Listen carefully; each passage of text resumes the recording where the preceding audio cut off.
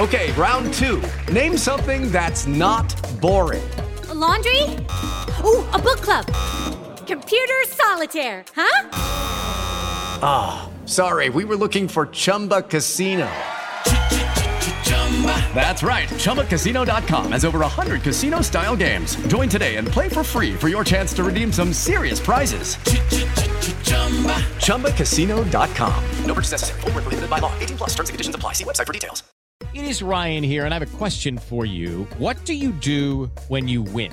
Like, are you a fist pumper, a woohooer, a hand clapper, a high fiver? I kind of like the high five, but if you want to hone in on those winning moves, check out Chumba Casino. At ChumbaCasino.com, choose from hundreds of social casino-style games for your chance to redeem serious cash prizes. There are new game releases weekly, plus free daily bonuses. So don't wait. Start having the most fun ever at ChumbaCasino.com. No purchase necessary. VGW. Void where prohibited by law. See terms and conditions. 18 plus. With Lucky Land Slots, you can get lucky just about anywhere. Dearly beloved, we are gathered here today to... Has anyone seen the bride and groom? Sorry, we're here. We were getting lucky in the limo and we lost track of time. No, Lucky Land Casino, with cash prizes that add up quicker than a guest registry.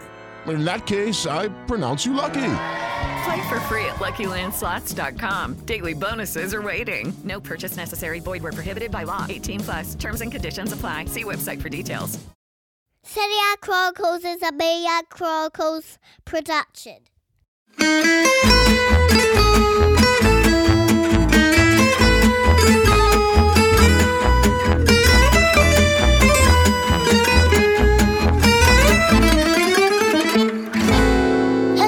And welcome to the Chronicles Q&A.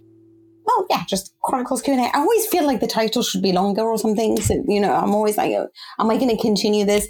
Anyway, I'm Mina Rizuki, as you can guess, because I'm the only one who just, blabbers on incessantly for absolutely no reason. And of course, I am joined by the wonderful Nikki Bandini that I have bothered so much on this show because I'm always panicking for lack of time in my life. Hello to you, Nikki. How are you? Hi, Mina. Would it help if we called it the Chronicles Questions and Answers podcast? No more of this abbreviation. Yes. You get a few more syllables into it. Oh, yes, that's what it is. Maybe I just need something more meaty. I'm not one of those type of people who when I describe something, I use 3 adjectives. It's never just one, Like, it's got to be this and this and this. I'm always one of those, like, more is more, More is more. More is more. I can be prone to that as well. But when you're in writing, I find that I've been sort of stripped back by editors over time, and I think I've sort of hopefully found the right balance of well, I don't know. If people like my writing, then they can decide that, can't they? If not, then to hell with them, Nikki. Someone else. To hell with them. Yeah. But I am that type of person who'll be like, it's an 800 word count. I'll be like, okay, here's 2,000. You do the rest. And I absolutely have no idea how to cut down. Like, I can never just succinct. I don't even know how to say that word. Never mind. I know how to write it though. Succinctly. That's the Do you one. know what's funny, Mina? Because I used to be on staff at the Guardian newspaper, and I think it was really interesting when I used to work across sort of different shifts earlier in my career. So earlier in my career, I did writing shifts, but I also did sub-editing shifts. I did editing shifts as well. And you saw I think what was one of the most fascinating divides is like a completely different perception of whether writers were well liked between sometimes the editors and the sub-editors. And editors loved those writers who would send in copy that had the good news facts in them and that were hitting the points that they were supposed to hit, that they were sort of had been asked to cover. And sub-editors wanted to see something that fit in the box and was not 2,000 words long. So there's sometimes different driving motivations between people in terms of how they view things based on how much work it creates for them, I think, a lot of the time. Yeah, I had an editor at, when I was writing for an American broadcaster. And a lot of the time I was comparing situations. Don't ask me how this happens, but I'm a very unusual writer sometimes. And I was comparing it to something that happened in Dallas. and from like the original Dallas, and he was Texan, so he really loved it whenever I refer to like TV shows in America.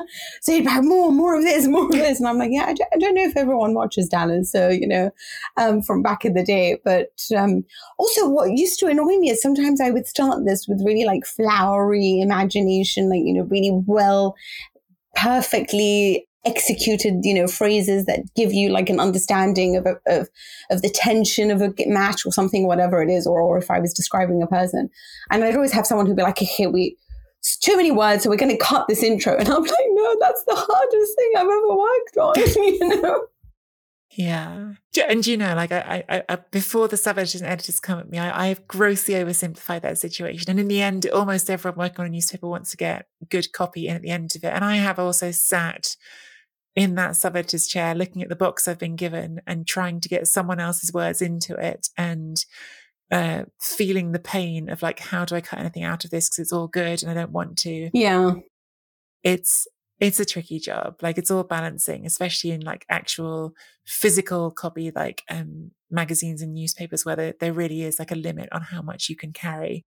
All difficult jobs, and all the love in the world for the sub-editors out there who have had to deal with my copy before and who have indeed on a couple of occasions at least, more than a couple of occasions I'm sure because I've been writing since 2006, saved me from writing things that are wrong because of their thorough sub-editing. So I have only love for editors and sub-editors. Only love. Well, actually, that brings us sort of nicely on to our first question in this Q&A podcast. And it's from Sanat Talmaki, who's a Chronicles Tifosi Patreon member. Hello, Sanat. And it says, hi, Nikki Mina. I have read John Foote's Calcio. Incidentally, he was my teacher at my university.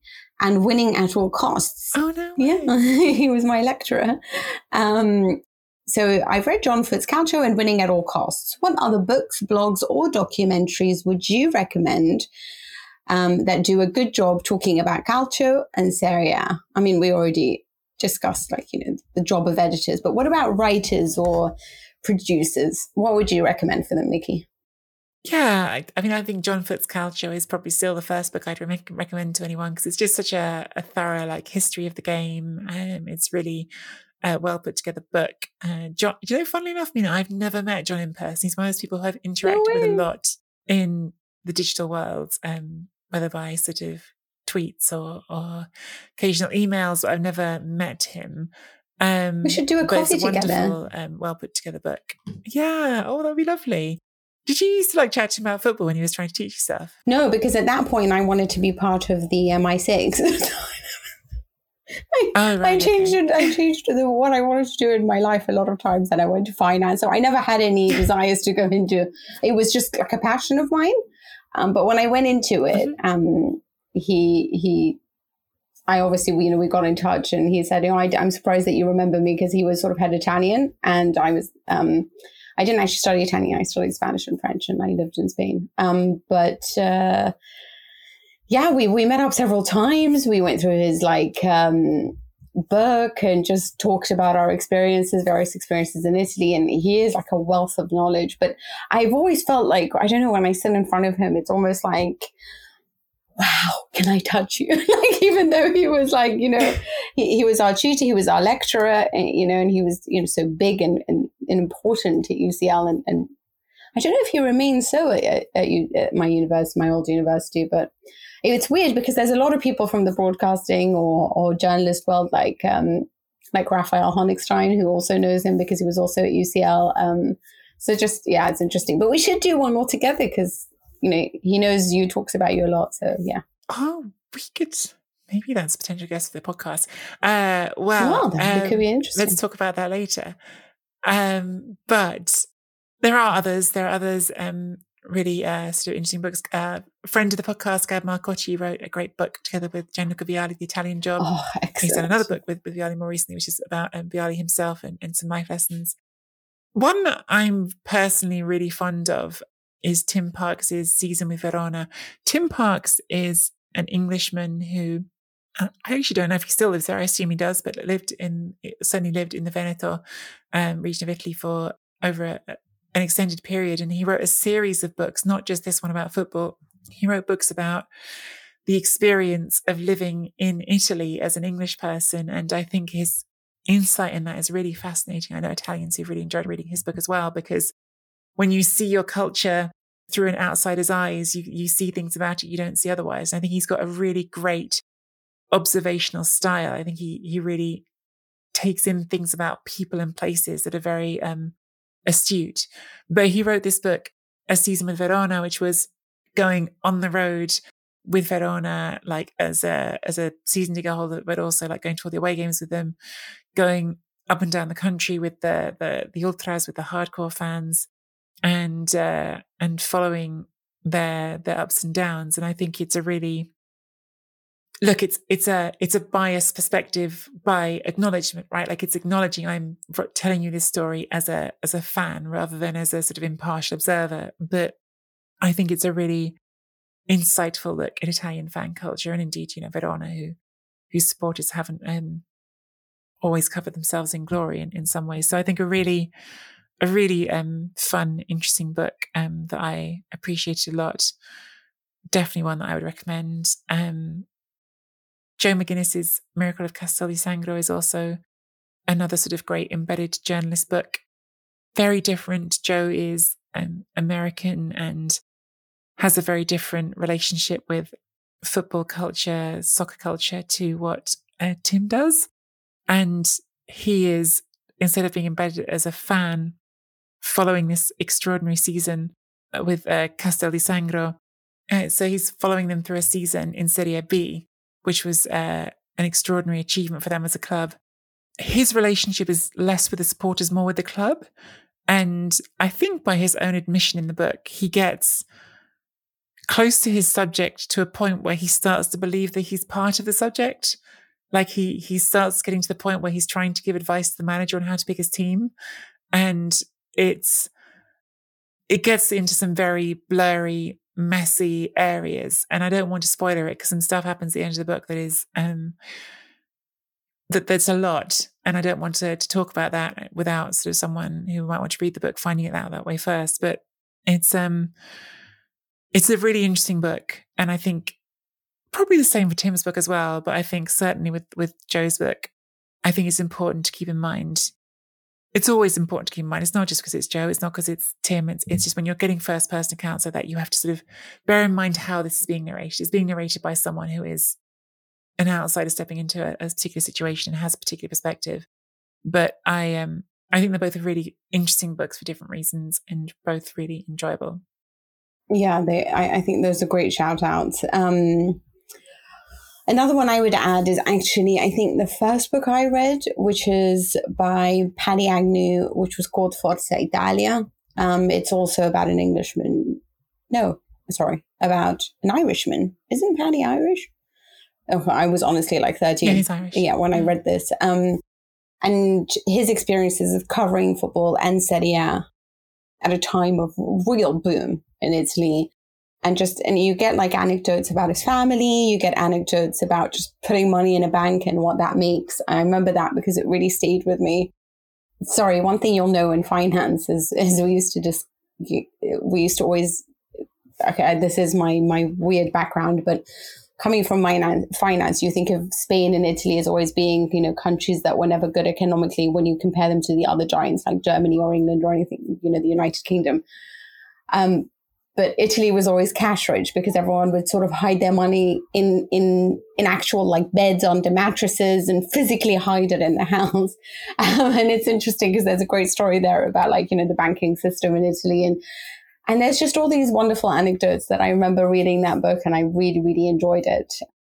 So definitely one that I think you have to read. I think it's important. I'm actually going to mention a blog that I think is really interesting if you like tactics, if you like specifically how certain players move within a system or not move, or just the philosophies of Maurizio Sarri or Marco Giampaolo, or don't know if you want to read that, but you know what I mean, is ultimouomo.com. It is in Italian, but I think for me, it's one of the best things. I think it's just wonderful, absolutely, to read and understand football from a sort of a scientific point of view, if you like. Just from like stats and just tactics and the nitty gritty.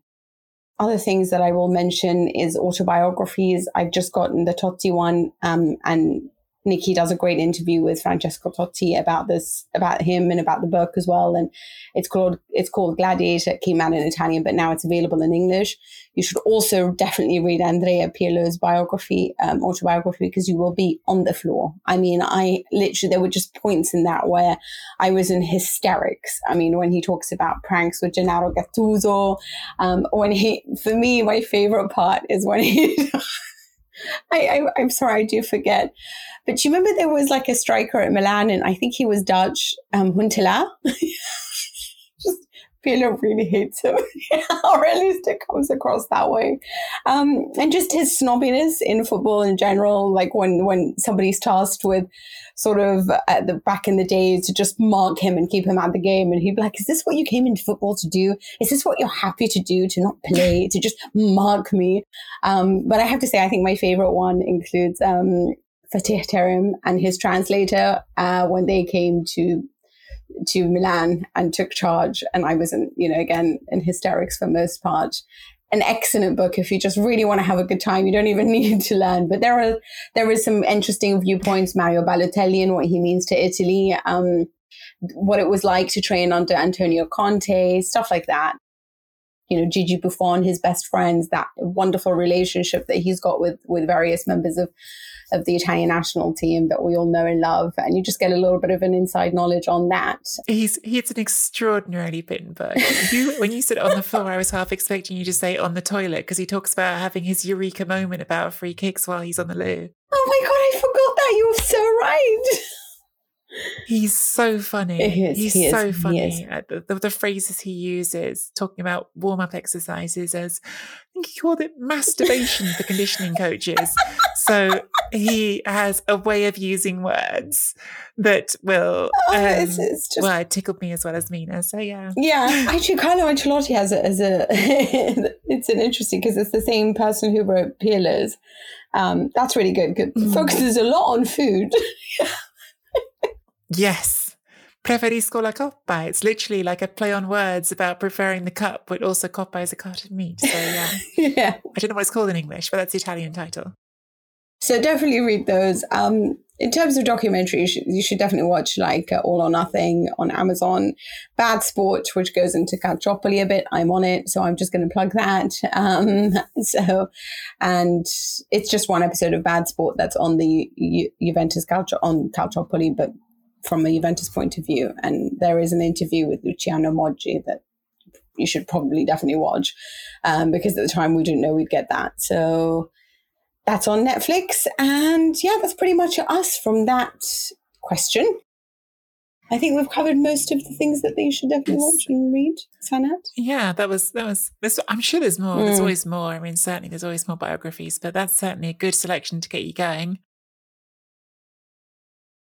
We have a second question here from Anonymous, a Chronicles Tifosi Patreon member, though. Presumably not the hackers group. Anonymous, I think that's exactly what I thought of when you said it. But yes. I know, as too much headlines recently. Mina, our Patreon member who sent this message anonymously says, "It seems like Magic's available in football and more detailed than in the past, and I wanted to get your take on how it has impacted the way you perceive the game. As analysts and journalists, how has it changed the way you report on the game? Does it make your job harder or easier? Do you have a favourite go-to stat? And do you think that the average footballing fan is better informed as a result of having this information?" I don't know what the right way is to answer this this question. So I'm going to answer it from a very personal point of view. I was obviously a football fan, and football for me was a hobby. I didn't want to work in football or be a journalist. That wasn't my aim. I actually looked at and was interested in different industries and actually worked in different industries. But because this is my greatest passion, and I thought that in order for you to succeed, you should work what makes you happy, football became something for me. And when I started writing about it, I obviously had watched football not as an objective person, but as somebody who always went into the game having a sort of a sneaky desire for a particular team to win, or watching it as a fan. So I focused more on players I really liked, or just, generally just how somebody controlled the ball. Like Redondo is probably the first player I really admired from the bottom of my heart as just a player, not necessarily the one who made my heart like sing, but I watched him as that. So the whole match could happen and there'd be some amazing comebacks or whatever it was. He was, there was that fantastic match between him and Manchester United when Sir Alex Ferguson was like, you couldn't take the ball away from him. But I was watching it only as a fan. So I didn't know anything that was involved or what needed to happen on a defensive level or what was the difference between being on the ball and off the ball and, just general tactical balance. So when I started obviously having to watch it from that, because I realized that this is what I wanted to do and I wanted to go and be a journalist and get all the qualifications to be one and start watching football with an objective eye, I started to learn a lot. And I heavily leaned on metrics to understand that. So that meant I looked a lot on possession, on who was dominating the ball, who were creating chances. But what I felt was that I was a little bit disappointed because for me, the midfield seemed to always run the show, and there were never enough information on midfielders that showed you how much they ran the show. And that was only actually observed in metrics in 2014 in the World Cup, because it was a World Cup that was won, at least even and admitted to have been won largely due to the presence of Toni Kroos and Sami Khedira because of what they did in that midfield.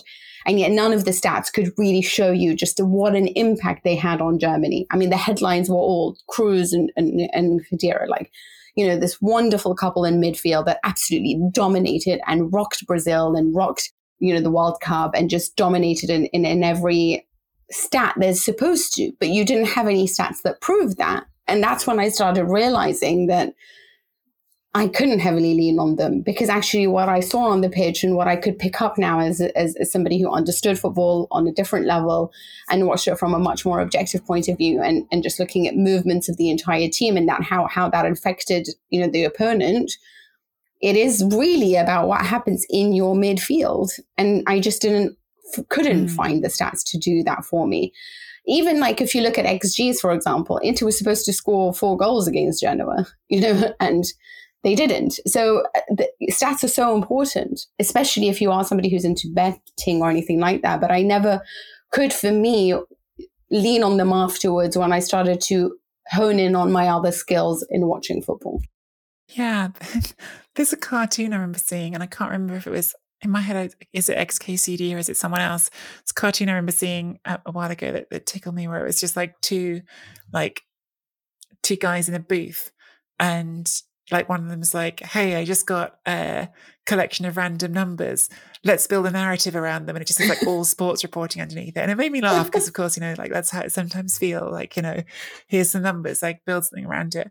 And, I think that's sort of just poking fun. That for me, there are some great analytics writers out there who are focused first and foremost on analytics, who have really sort of taken the sort of the time and frankly, the career development and sort of specific training to read those stats and understand them in a really detailed way and pull out the sort of trends that I think require burying your head in those numbers for quite a long time to see clearly. Because I think that it's really easy to look at advanced stats and to highlight something and go, oh, that's interesting, but without seeing the full context. I think that's why you have to be someone who really spends a lot of time with those numbers to be able to always see the important stuff and not just the fluff. There's lots of people doing that. The one in my head at the moment is Grace Robertson on Twitter. She does a great job with it, but not so much focused on Italian football. But there are lots of people out there doing that, and they are analytics people who get it really well. Even for scouting, like Venezia, they look a lot in the stats, and that's how they choose on which players to buy. And a lot of theirs has worked out for them. Football club scouting departments is hugely skewed towards that sort of data now, and I think rightly so. Obviously, we live in the sort of post. It's all Billy Bean and Moneyball, isn't it? Everything's sort of flown from there, and football has followed, and I think it's sort of easy to do both things with that. It's easy to go too far into that, and it's also easy to get a sort of dismissive attitude of like, oh, it doesn't matter. And it's like particularly easy to do the latter one. I mean, do you remember, I was actually just trying to find it now when you were talking, I can't find it. Do you remember there was like last season, Serie A put out this extraordinary tweet with some advanced stats on Lukaku that made no sense whatsoever. It was like all these sorts of names of like types of thing down the pitch, which I couldn't read. Like I was like, I don't know what that means. And I think fans sometimes read that stuff and really roll their eyes and go, oh, come on, what is that? Like it's not real. And, you know, honestly, in my reporting, to answer the question, I tend to come from the side that I've always come from, which is that I probably am in order, like storyteller, and then someone who's watched a lot of football and who covers a lot of football, has been analysing football as a sport since 2006 professionally, and then after that, someone who's come to understand advanced metrics more as time's gone on. And I think that probably my way of approaching my work still starts from, I watch a game of football, I notice things while I'm watching that game of football, and I start with that as the basis for all of my analysis. And then once I've got some things I'm interested in, I might go say, hey, my eyes told me this.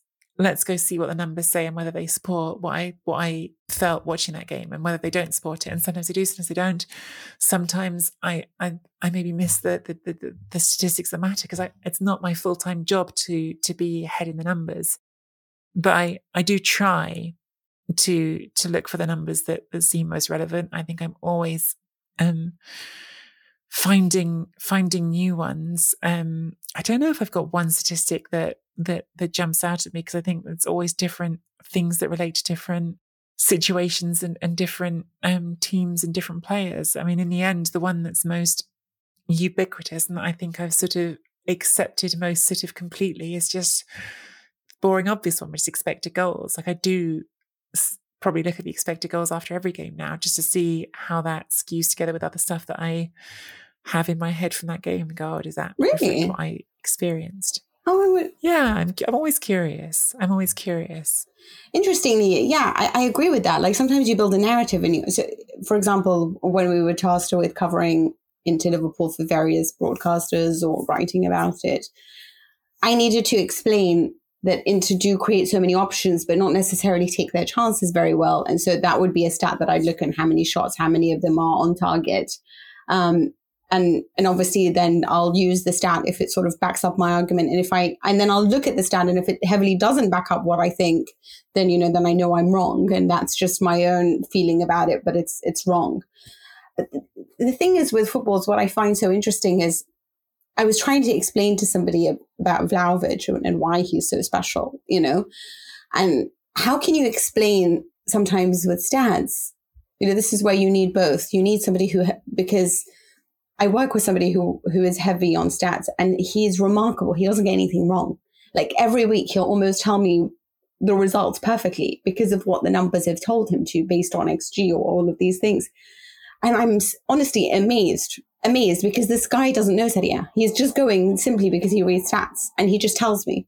And he's almost always right. And he says things and I'm just like, what are you talking about? Like, of course that's not going to happen, Like he called out Cagliari against Napoli, and he told me that he thinks Cagliari will win against Torino. And I just don't know how he manages these things, So obviously there is an art to it that I might not be understanding, but there's a part of me where it's like, how do I describe to someone that like Vlahovic's first touch is so magnificent that, he can make a Morata bad assist into a glorious assist to score another goal for Juventus. It's that I don't know how to really explain through stats, I guess. I mean, who the great players are. And sometimes, someone will do a lot for the match.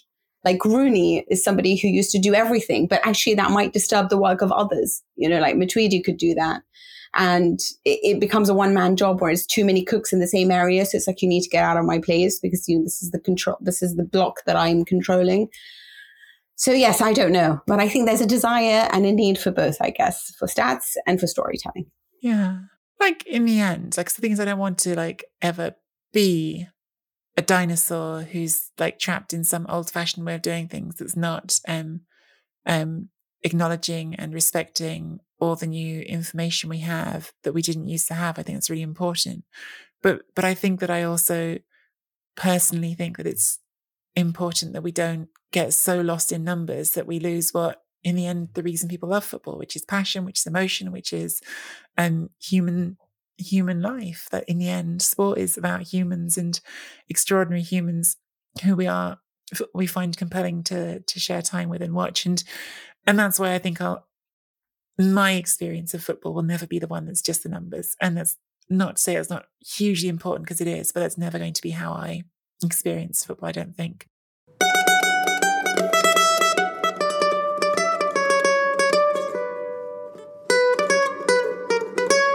I think that even though it's only 2 questions is all we've got time for. We did do quite meaty answers to both of them this week, so we're going to have to wrap it up there. We do have lots more questions coming in. Thank you all so much for sending in your questions. We will keep getting to as many as we can every week. In the meantime, we do hope you enjoyed this episode. Please check out our website at SerieAchronicles.com and click the Chronicles Tifosi button to join our Patreon community, where you will get access to exclusive episodes and bonus content. Get your questions in on Twitter at Serie A Chron Pod with the hashtag Chronicles Q&A, or send us a voice message via the website. We had one of those a couple of weeks ago and it was great. So do, if you want to have your voice in the show, get in touch that way as well. Find both of us on Twitter at Mina Rizuki, at Nikki Bandini. Subscribe to the Serie A Chronicles YouTube channel for clips of the show and follow us on Instagram. And finally, please do leave us a rating and review on Apple Podcasts or Google, or even on our Facebook page. But as always, 5 stars only.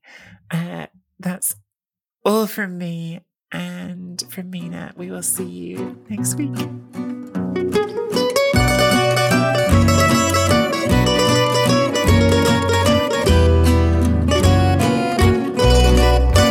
What do you guys use? I've always been on PCs. Oh, yeah? It's what I'm used to. I've always been a PC person, but then about 7 years ago, I became a Mac person. Guardian used to have like laptops that you could borrow, like from like starved laptops, basically. I remember getting sent to cover a Super Bowl with a Guardian laptop, which is a Mac, and it died the morning of the game. And like literally, like I was on the phone for about an hour to London trying to make this Mac work, and in the end, I had to like go and buy a new laptop from Best Buy, which I was in the middle of nowhere in Texas. On a Sunday morning. Yeah. Quite religious in Texas too, so Sunday morning's not a great time to be going to try and find a laptop. That was an interesting time. Sports Social Podcast Network. With the Lucky Land Slots, you can get lucky just about anywhere. This is your captain speaking. We've got clear runway and the weather's fine, but we're just going to circle up here a while and get lucky. No, nothing like that. It's just these cash prizes add up quick. So I suggest you sit back, keep your tray table upright, and start getting lucky. Play for free at LuckyLandSlots.com. Are you feeling lucky? No purchase necessary. Void where prohibited by law. 18+ terms and conditions apply. See website for details.